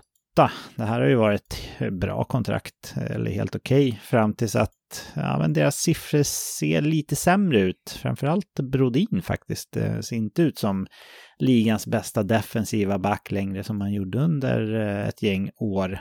Så jag vet inte vem utav de här två jag ska nämna som sämsta. Det är inga superdåliga kontrakt, men med tanke på Minnesotas lönetakssituation så är det för dyrt för vad de presterar ändå. Jag frågar dig, Thomas, tycker du Spurgeon eller Brodin är det sämsta här? Alltså, nej, jag vet inte. Lika, säger jag. Jag tycker inte de är dåliga, men ja. Nej, men de har ju varit bättre i alla fall. Ja, jo, men så är det. Ja, vi hoppar vidare till Montreal istället, så behöver vi inte gnälla på Minnesota någon mer. Hur ser det ut där, David? Ja, här ser det väl helt okej ut, men det finns några undantag. Och på forwardsidan tycker jag det finns två spelare som men de har lite för mycket betalt sett till vad de förtjänar, tycker jag. Och det är Josh Anderson som är, det är en bra spelare, men lite för mycket pengar på honom fram till 2027. 5,5 miljoner dollar. Också skadebenägen. I sina bästa stunder jättebra, men alldeles för mycket skadad. Men det kontraktet har lyft fram också en väldigt skadebenägen spelare, så att det kan väl delvis ursäktas med det då, att man kanske trodde att man skulle få ut mer värde. Men Brandon Gallagher har ju 3 år till efter den här säsongen, så 4 säsonger med den här, till en capita på 6,5 miljoner dollar. Och det är för mycket, tycker jag. Visst, han har varit en 30-målsskytt i sina bästa dagar, i sina bästa år. Men de år sedan, det var ett tag sedan nu. Han har inte gjort 30 mål sedan 2017-18 säsongen, och därefter varit 2018-19 säsongen. Men det bör ändå bli några år sedan, och varit väldigt mycket skadad sedan dess. Inlett den här säsongen bra och pikt, så att för Montreals del får hoppas att han fortsätter på den inslagna vägen och får vara hel och ren och skadefri då. Men annars tungt kontrakt. Tråkigt om han är smutsig, det håller jag med om. Ja, men han är ju ganska smutsig som spelare. Ja, jo, det är han faktiskt. Så att, helt klart. Hänger vi lida då. Ja. Thomas, hur ser det ut i Nashville Predators? Ja, jag tycker inte att det ser så illa ut. De har ju i princip bara spelare på minimumkontrakt nästan. Så att det är inte många dåliga kontrakt. Tänker, det jag fastnar på när man pratar dåliga kontrakt är väl Ryan McDonough börjar bli lite gammal. Han är i princip bara en redonlad defensiv back. Han tjänar 6,75 miljoner och har 3 år kvar på kontraktet. Han är 34 år. Det är en av dem, apropå oskön, så är ju, eller vad sa du? Var det oskön du sa? Ja, han är ju minst sagt oskön att möta. McDonough. Han smått nasty ibland, och jag är ruskigt bra defensivt, men för att vara en defensiv back så har han lite väl bra betalt. Han har ju varit en tvåvägsback tidigare med absolut styrkan i det defensiva, men även producerat, det gör han inte längre. Så att det börjar kännas som att det kan bli, om inte annat, sista åren här lite jobbigt med det kontraktet. Vi får se. Nu är inte Nashville i det läget så att det borde bli jobbigt ändå, men vi får se. Så det får falla på han.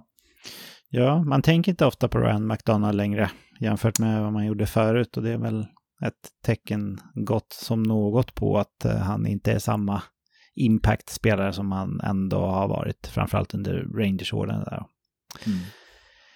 Vi hoppar till New Jersey Devils, och det är jag. Det här är en klubb som har skrivit väldigt, väldigt bra kontrakt. Visst, Timo Meier kanske inte har än bevisat sig vara värd de här 8,8 miljonerna, men kikar man på hans underliggande siffror i hans karriär så är han ju en topp ytterforward i ligan utan tvekan, och jag är inte speciellt orolig för hans kontrakt heller. Jag har också förståelse för när man skrev kontraktet med Ondrej Palat på 6 miljoner dollar som löper fram till 2027. Jag har förståelse för att man gjorde det när man gjorde det. Men Palat har en ganska liten roll i det här laget, och man har fortfarande en del unga spelare som kan tänkas vilja ha lite löneökning här framöver. Så hans kontrakt skulle kunna bli ett problem. I det läget när man skrev det, då behövde man ha in lite grann rutin och dessutom Stanley Cup-erfarenhet i truppen. Och efter att Palat kom till Devils så har det också lossnat för Devils, så de har blivit ett slutspelslag. så hur liten roll han än har så har nog syftet med hans tid i Devils varit bra. Men just nu så känns det som att man skulle kunna klara sig ganska bra utan Ondrej Palat, och då tycker jag att $6 miljoner är lite för dyrt helt enkelt. David, vad säger du om Lou Lamoriellos New York Islanders? Ja, han hatar inte att skriva långa kontrakt, onkel Lou. Det fick ju bevis på i somras när han bara kastade över Dollares långa sådana kontrakt då till ett gäng spelare.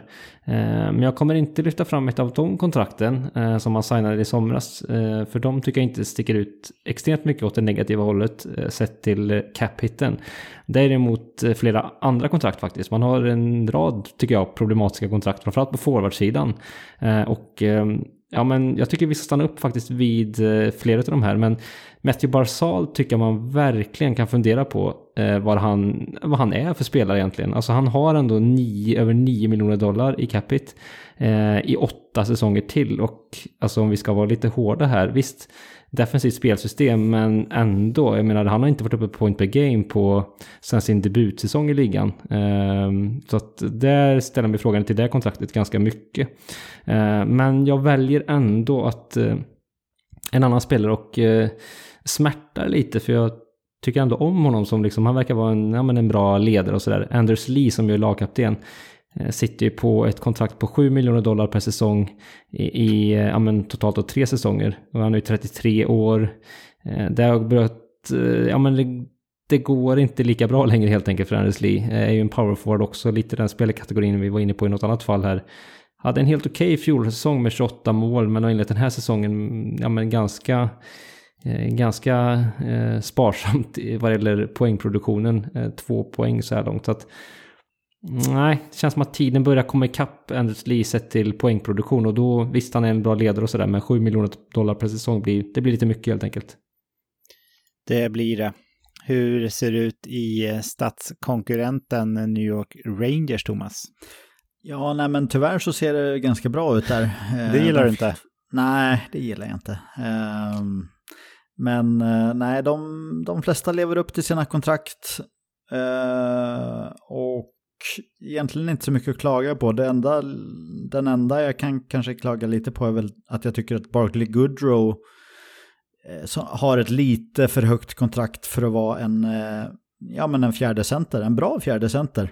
Men att ha 4,3 eller 3,6 och så vidare i 4 år för den rollen tycker jag är lite överbetalt. Så att jag får nämna honom där, men han är ju viktig på sitt sätt, men inte så viktig så han ska ha så mycket betalt. Nej, det kan jag hålla med om. Jag tycker att man kan se en liten röd tråd här bland vissa kontrakt, att det är gamla Tampa Bay-spelare som tas upp här från deras vinnande år. Så det är väl en liten fjäder i hatten kanske till Tampa Bay då, att man har valt att gå vidare från just dem eventuellt. Men mycket de där åren när de vinner. Jo, det gör ju det. Man tjänar lite extra pengar när man har en ring. Det är viktigt det där med ringar och kontrakt. Det har vi helt klart fått lära oss. Jag hoppar vidare till Ottawa Senators, och det är också en klubb som har ganska många bra kontrakt. Inte mycket att klaga på. Det som jag väljer att lyfta fram här, det är på backplats Artem Zub, som tjänar $4,6 miljoner fram till 2027. Jag tycker inte att han är värd $4,6 miljoner. Det här är ändå en betongsubga som har lite mer i sig än en Justin Hall till exempel, skulle jag vilja påstå.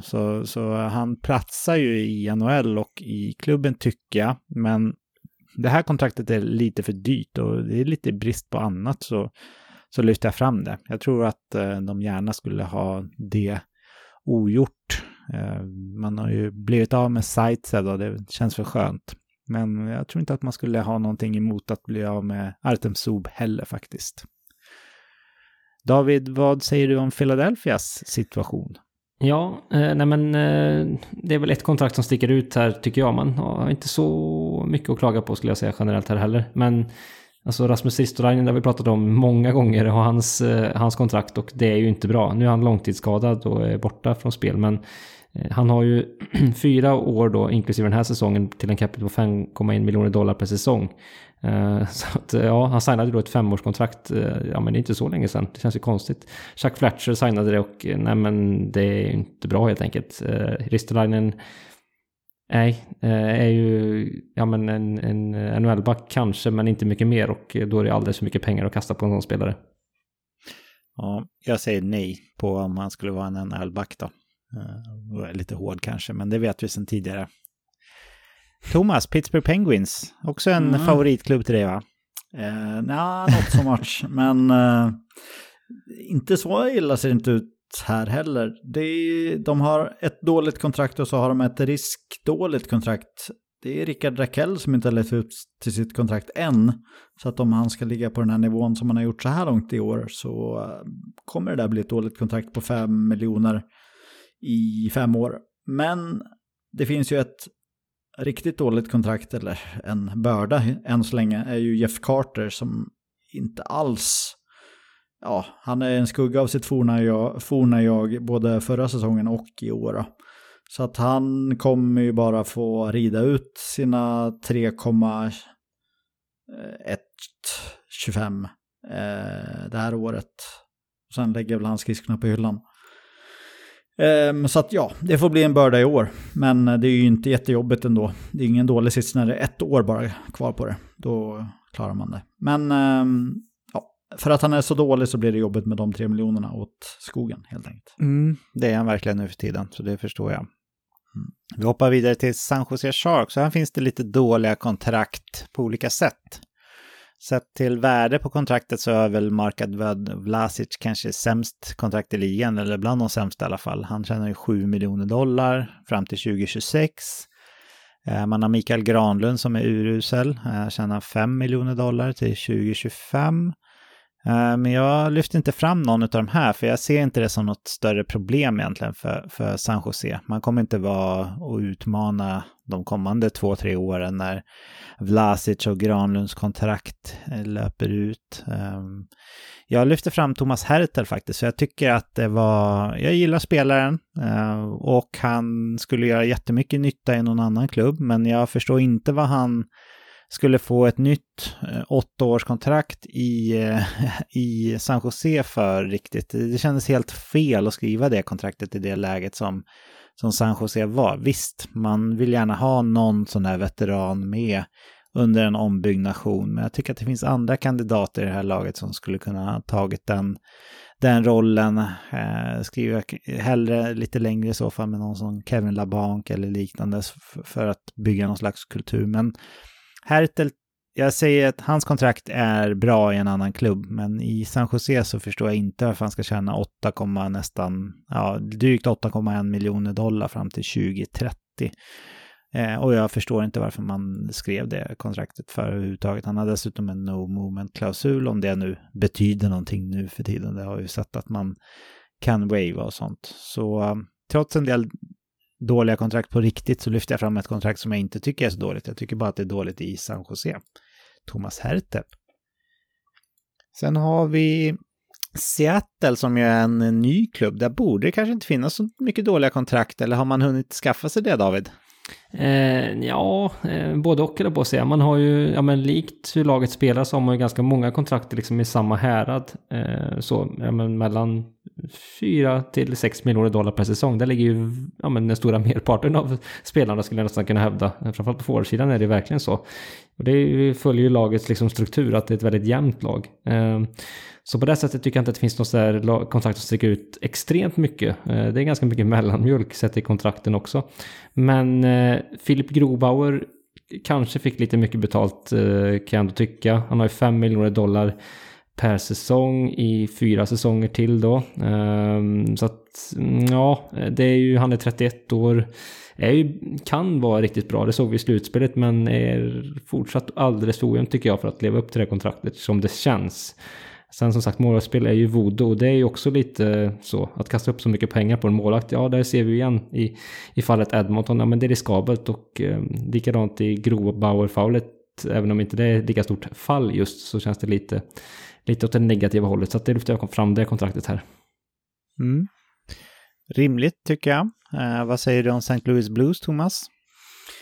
Ja, jag säger att här finns det ett par att välja på.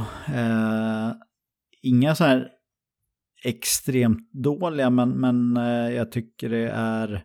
Ja, men det finns några kandidater att välja på. Om vi börjar bakifrån så är Jordan Binnington ett alternativ helt klart med sina 6 miljoner, 4 år kvar. Dock så presterar ju han rätt helt okej just i år, än så länge. Sen så finns det Torrey Krug som tjänar 6,5, har 4 år kvar. Jag tycker det är för högt för honom. Han bidrar inte tillräckligt med offensiv för att riktigt vara värd i de pengarna. Sen så, ja, varje gång jag ser Kevin Hayes spela hockey numera så känns det som att de där 3,5 miljonerna hade kunnat gått till något annat. Han bidrar inte så mycket och jag är inte jätteförtjust i honom. Jag har jättesvårt att bestämma mig mellan de här tre. Så att jag gör det enkelt för mig. Patrik, vem hade du valt? Ja, men kanske Torrey Krug ändå. Med tanke på att han inte alls blev den lösningen som Blues hade hoppats på. Jag tror att man gärna hade haft kvar en Peter Angelo till exempel i dagsläget. Men Krug hade ju lyckats väldigt bra i Boston i deras powerplay. Men det har inte funkat riktigt så bra i Blues. Så det där kontraktet är man nog inte helt nöjda med. Jag tycker inte att, om jag får lyfta fram ytterligare, jag tycker inte Colton Parayko blev det jag hade räknat med heller riktigt. Han har inte jättebra underliggande siffror till skillnad från när han var ny i ligan. Och det blev nog lite dyrt det där kontraktet också. Så det finns ett par halvdåliga i Blues och det är bekymmersamt att ha flera som är inte bra helt enkelt. Jag trodde du skulle välja Binnington ändå. Men, okej. Ja, jag gillar ju inte Jordan Binnington. Jag tycker inte att han är en bra målvakt någonstans. Men just den här säsongen så har det slumpat sig att han än så länge är bra. Men Joel Hofer kan nog säkert ta över den där kassen innan säsongen är slut. Det skulle inte förvåna mig jättemycket.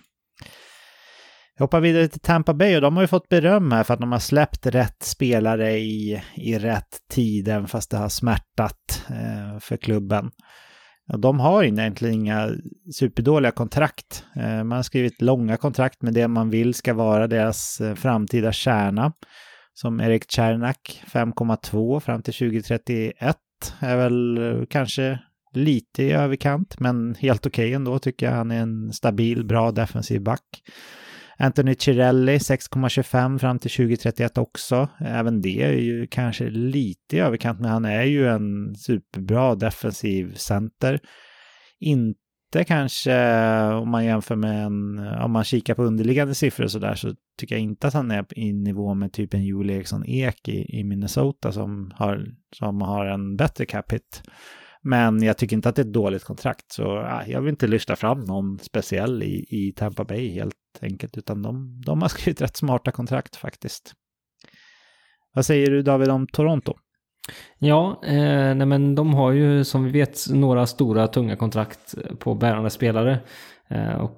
Men innan vi går in på någon av dem så en liten cliffhanger, så Matt Murrays kontrakt var ju dåligt, men det går ut efter den här säsongen och han är ju uppsatt på long time injury reserve, närmare, han har ju över $4,5 miljoner per säsong, och det var ju en chansning som kanske inte gick hem helt enkelt, men det belastar inte klubben här och nu så mycket med tanke på hans skadesituation.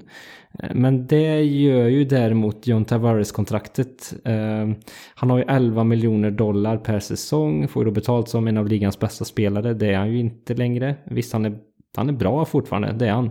Men sett till att han också spelar en omgivning där han ser bra ut tycker jag till viss del.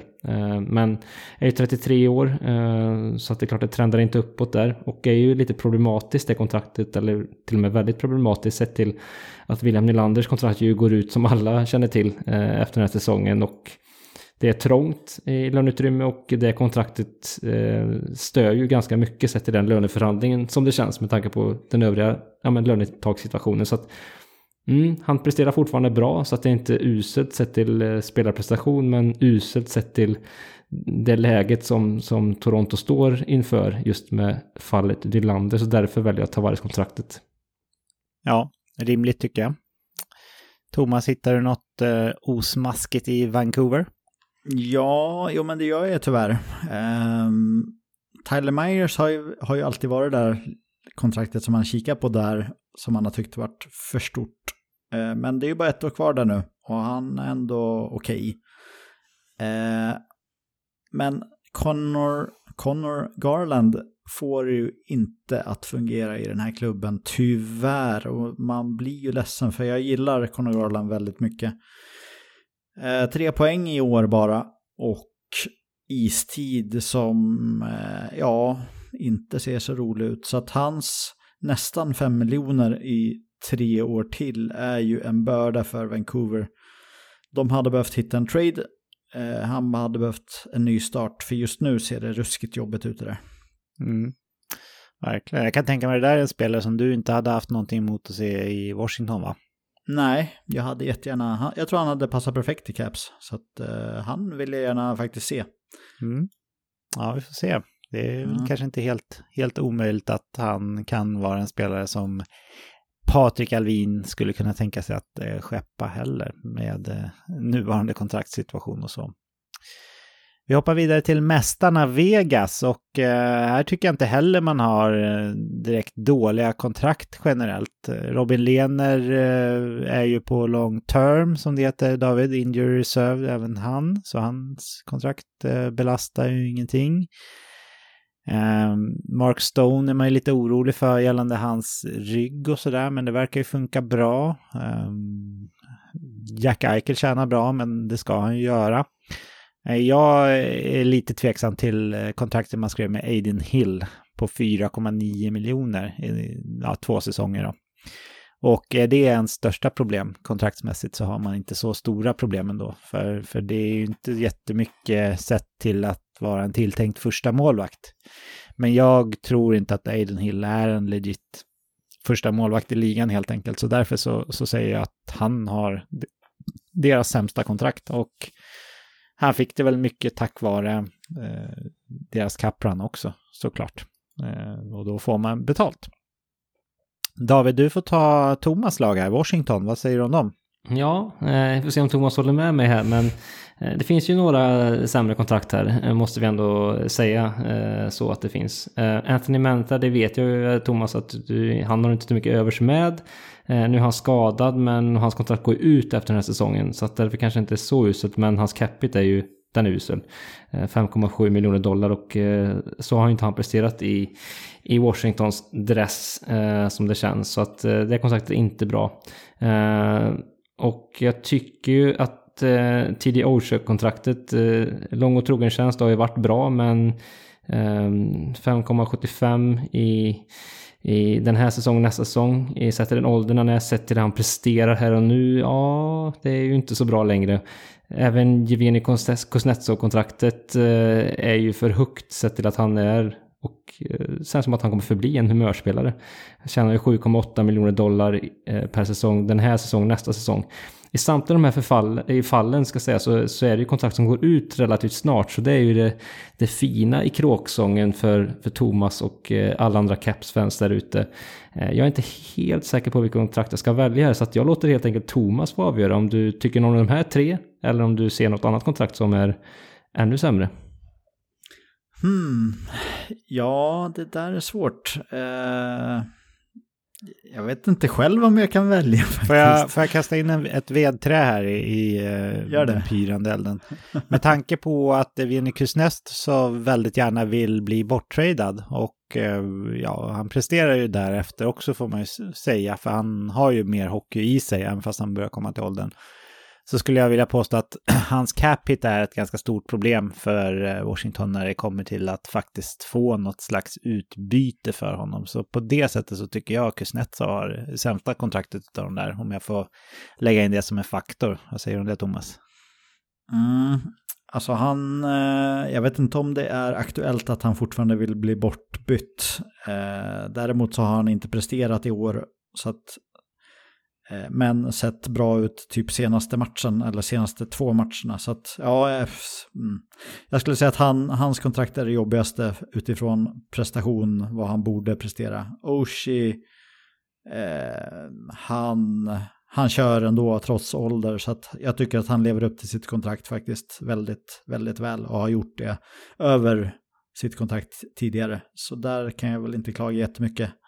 Manta såg faktiskt jättebra ut tillsammans med McMichael och Protas innan han blev skadad, så jag blev faktiskt lite ledsen när han blev skadad. För det såg väldigt spännande ut där. Men han lever ju inte upp till sitt kontrakt, så att ja, men det är bara i år. Så att Kuznetsov tror jag faller också på till slut. Men det hade varit ganska lätt om nu inte Beckis hade tagit en timeout, va? Då hade det inte varit något snack om. Ja, nej, precis. Nej. Han har inte levt upp till det alls, inte ens nära. Nej, av förklarliga skäl. Ja. Thomas, du får runda av med Winnipeg Jets här. Ja, och här är det väl lätt att falla ögonen på en gammal Cap-spelare. Nate Schmidt som tjänar nästan 6 miljoner. Dock bara 2 år till, men hur han fick det där kontraktet är ju en liten gåta för mig. Däremot, han är det är en bra back, duglig, eller jättebra tredjeparsback, och så som jag förstår det så är han en bra mentor till de yngre spelarna som kommer upp, och han kan göra lite av varje, han kan spela defensivt, PP, men den cap-hitten på honom är alldeles för hög, så att ja.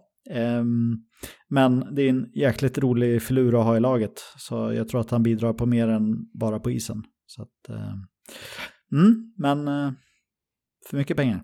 Ja, jag håller med. Han var ju lite hipsterval som en superbra back där efter expansionsdraften med Vegas och så ett tag. Men sen har det väl mattats av lite grann, snacket om det. Det var alla klubbar. Ska vi ge oss på ett försök och ge titeln som sämsta kontraktet i ligan här till någon stackare? Om jag får kasta fram från alla klubbar jag hade så vill jag nog nämna... Jag tycker både Darnell Nurse och Jack Campbell i Edmonton är riktigt dåliga med tanke på att de sätter käppar i hjulen för klubben i övrigt också. Men ska jag lyfta fram ett kontrakt från mina så säger jag Darnell Nurse. Har du någon, David, som du vill lyfta fram från dina klubbar? Ja, men jag skulle säga att Tyler Seguin-kontraktet i Dallas är inte bra. Alltså han lite samma motivering där också. Att det sätter lite käppar i hjulen för Dallas och deras möjlighet att bygga bredd ju. Ja, men verkligen. Och kraftigt dalande. Jag menar $10 miljoner per säsong i flera år till. Så att nej, jobbigt. Och Thomas, har du något från dina klubbar som du tycker är... extra dåligt? Ja, men Jonathan Huberdeau just nu med hans 10,5 i 1 miljon år känns jobbig. Det gör han faktiskt. Svårt att välja dock. Ja, men om du får ta de här 3 då. Om jag lyfter fram ett varsitt exempel här. Nurse, Seguin och Huberdeau. Vilken utav dem tycker du är sämst i så fall, Thomas? Ja, alltså jag tror att Seguin känns ju jobbigare för att han är lite på väg ut kanske. Jag tror det finns mer potential i att Huberdeau kan studsa tillbaka, men jag börjar bli tveksam där, så att svårt. Men det står nog mellan de 2 i alla fall. Vad säger du då, David? Ja, nej, men det är lurigt. Huberdeau känns fortfarande svårbedömd, lite som kanske Thomas är inne på där. Alltså, vart är han på väg? Är han så här dålig? Det har man ju frågat sig nu över en säsong. Det känns otroligt förbryllande, och är han så här dålig, ja då är det ju katastrofalt. Men det känns fortfarande lite för tidigt att döma ut honom på det sättet, kan jag tycka. Så därför... Alltså jag är nästan inne på Darnell Nurse faktiskt, för att jag tycker alltså så mycket pengar för en... Han är över medel och en bra back, men man ska inte ge närmare $10 miljoner per säsong till den typen av back. Och det skadar Edmonton ganska mycket, lite som du var inne på, Patrik, där att man kunde ha fått ganska mycket för den pengen här och nu också, sett till att man breddar på olika sätt i laget och så skulle det kunna göra stor skillnad för Edmonton. Så att jag är nästan inne på honom faktiskt. Ja. Glömmer vi bort Bobrovski eller har han för få år kvar för att vara med i diskussionen här med de här riktigt usla kontrakten? Vad säger du, Thomas? Hur många år är det kvar där? Är det 2 år till efter den här, David? Ja, eller? Jag ska se. Det är ju precis, det stämmer. Så han har ju kontrakt precis 3 år till inklusive den här, om man säger då. Ja, för den är nog... Alltså jag tycker ändå att Nurse är ju, alltså det är en ruskigt bra back tycker jag då, inte bara över medel som ni tycker. Jag tycker det är en bra, alltså när han i ett fungerande system, i år har han inte varit bra, det kan vi säga, men i ett fungerande system så är han bra. Jag tycker det faller mer på typ att Newberdo när han inte presterar. Det blir sämre för hela laget när han inte presterar. Bobrovski när han inte presterar blir också plattfall för laget. Så att Seguin vet inte fasen om det är lika mycket problem för laget att han inte riktigt presterar, för det finns andra. Ja, så att, Bobrovski och Newberdo är jag nog mer inne på, för att det gör att laget inte liksom kan prestera i som helhet. Och båda har väl en självbild av att vara utmanare. Ett lag gick ju till Stanley Cup-final förra året och ett verkar ju tro att man har en trupp som ska vara med och kriga om Stanley Cup. Så det är bra namn. Vad säger du efter det, David? Har du någonting du vill ändra på eller tillägga? Nej, men det är väl värt också att ta med längden på kontraktet som är kvar. Och där kanske Seguin kan falla bort också. Den anledningen. Det är inte lika många år kvar på det här kontraktet som i Huberdeaus fall exempelvis. Även om Huberdeau, det är en högre uppsida fortsatt, men det är många mer år kvar på hans kontrakt. Så att det talar ju för att Huberdeau är ett ännu sämre kontrakt på det sättet. Så Bobrovski, men där har man ju ändå lite den sagan som var i våras. Det är ändå relativt nyss som man ändå förde dem till en ganska stor framgång. Det tycker jag ändå man ska ha med i den här diskussionen faktiskt, att han ändå har fört laget till en så pass stor succé som det var. Så att det är ett dåligt kontrakt, det är nästan ett jättedåligt kontrakt, men han har ändå visat under den här perioden att föra laget till en stor framgång. Det har ju inte Huberdeau lyckats med än så länge överhuvudtaget. Skulle man kunna säga att Huberdeau är det sämsta kontraktet just nu? Ja, det kan man göra med reservationen att han kan studsa tillbaka, tänker du, Thomas? Eller? Ja, exakt. Ja, nej, men vi utnämner det helt enkelt utan förbehåll eller någonting. Sämsta kontraktet i ligan, det är ju just nu eftersom vi spelar in nu. Det är Jonathan Huberdeau. Får jag ett 1, 2, 3, David? Ja. Ja, snyggt. Och du också hörde det där, Thomas. Japp. Kanon. Grattis Calgary Flames. Ni fick lite salt i såren här och vi på veckans NHL, vi hoppar vidare. Det var allt för den här veckan och det är dags för oss att sy ihop den där berömda säcken. David, har du några uppmaningens ord att skicka med våra fina lyssnare nu när det kanske är ditt sista avsnitt på ett litet tag framöver? Ja, det känns ju lite speciellt på det sättet. Men medan jag är borta kan ni väl passa på att gå in på veckansnhl.se och klicka hem någonting fint av på er i vinter. Det är väl härligt att få se. Man vet, jag kanske ska möta någon på stan här i en veckans NHL-mussa. Det hade varit väldigt trevligt under min föräldraledighet. Så att, eller varför inte köpa en härlig fin julklapp på veckansnhl.se. Lite härlig merch, en luvtröja kanske också vore fint. Något annat smarrigt som man kan öppna på julaftons morgon eller kväll och bli väldigt glad över, gissar jag. Jag tror att den julklappen lär vara till en själv, va? Hur många tror du lyssnar på det här, David, som har en familjemedlem som skulle bli jätteglad över lite veckans NHL-merch? Ja, men faktiskt min fru tycker att t-shirtarna håller väldigt bra kvalitet, så hon har fått den och har den ofta på sig faktiskt så här hemma och glider runt i. Så att det är bra kvalitet, ska sägas.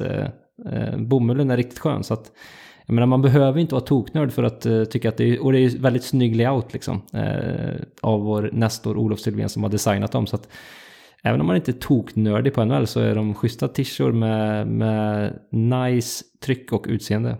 Ja, och bra kvalitet är det som du säger. Där Olof lagt ner mycket tid och energi på. Ja, men bra tips David, och lycka till får vi säga om det blir dags i veckan här då. Det är väl inte omöjligt, va? Nej, det känns som att det kan vara på G. Thomas, har du några trevliga planer för veckan som kommer här? Några obskyra dieter eller liknande? Nej, jag ska nog mest bara fokusera på att bygga upp mig själv så att det blir ett par pass på gymmet, tror jag. Det är nog planen. Ja, det är nog bara det, tror jag. Har inte så mycket planer. Nej, men det låter väl gott det, tycker jag. Tack för det, killar, och tack för ett sedvanligt supertrevligt samtal. Jag skulle också vilja påminna alla er som lyssnar på det här att vi på Veckans NHL har en insamling under november, eller Movember då, till förmån för Prostatacancerförbundet. Prostatacancer är den vanligaste cancerformen i Sverige, och arbetet som Prostatacancerförbundet gör är otroligt viktigt. Punkt. Vill och kan ni vara med och bidra, så hittar ni adressen antingen på våra sociala medier, eller så kan du kika i avsnittsbeskrivningen här på den poddapp som du väljer att lyssna på oss i. Ta hand om er nu och ha en underbar vecka, oavsett om ni ska se en eller flera av matcherna som ska spelas i Sverige på plats eller på tv, så hoppas jag att ni har möjligheten att avnjuta NHL på ett eller annat sätt. Så passa på som sagt och njut och ta hand om er och era nära och kära, så hörs vi igen om ytterligare en vecka om ingenting oförutsägbart inträffar. Och i och med det, killar, så har vi bara en enda sak kvar att säga den här veckan, nämligen hej då! Hej då!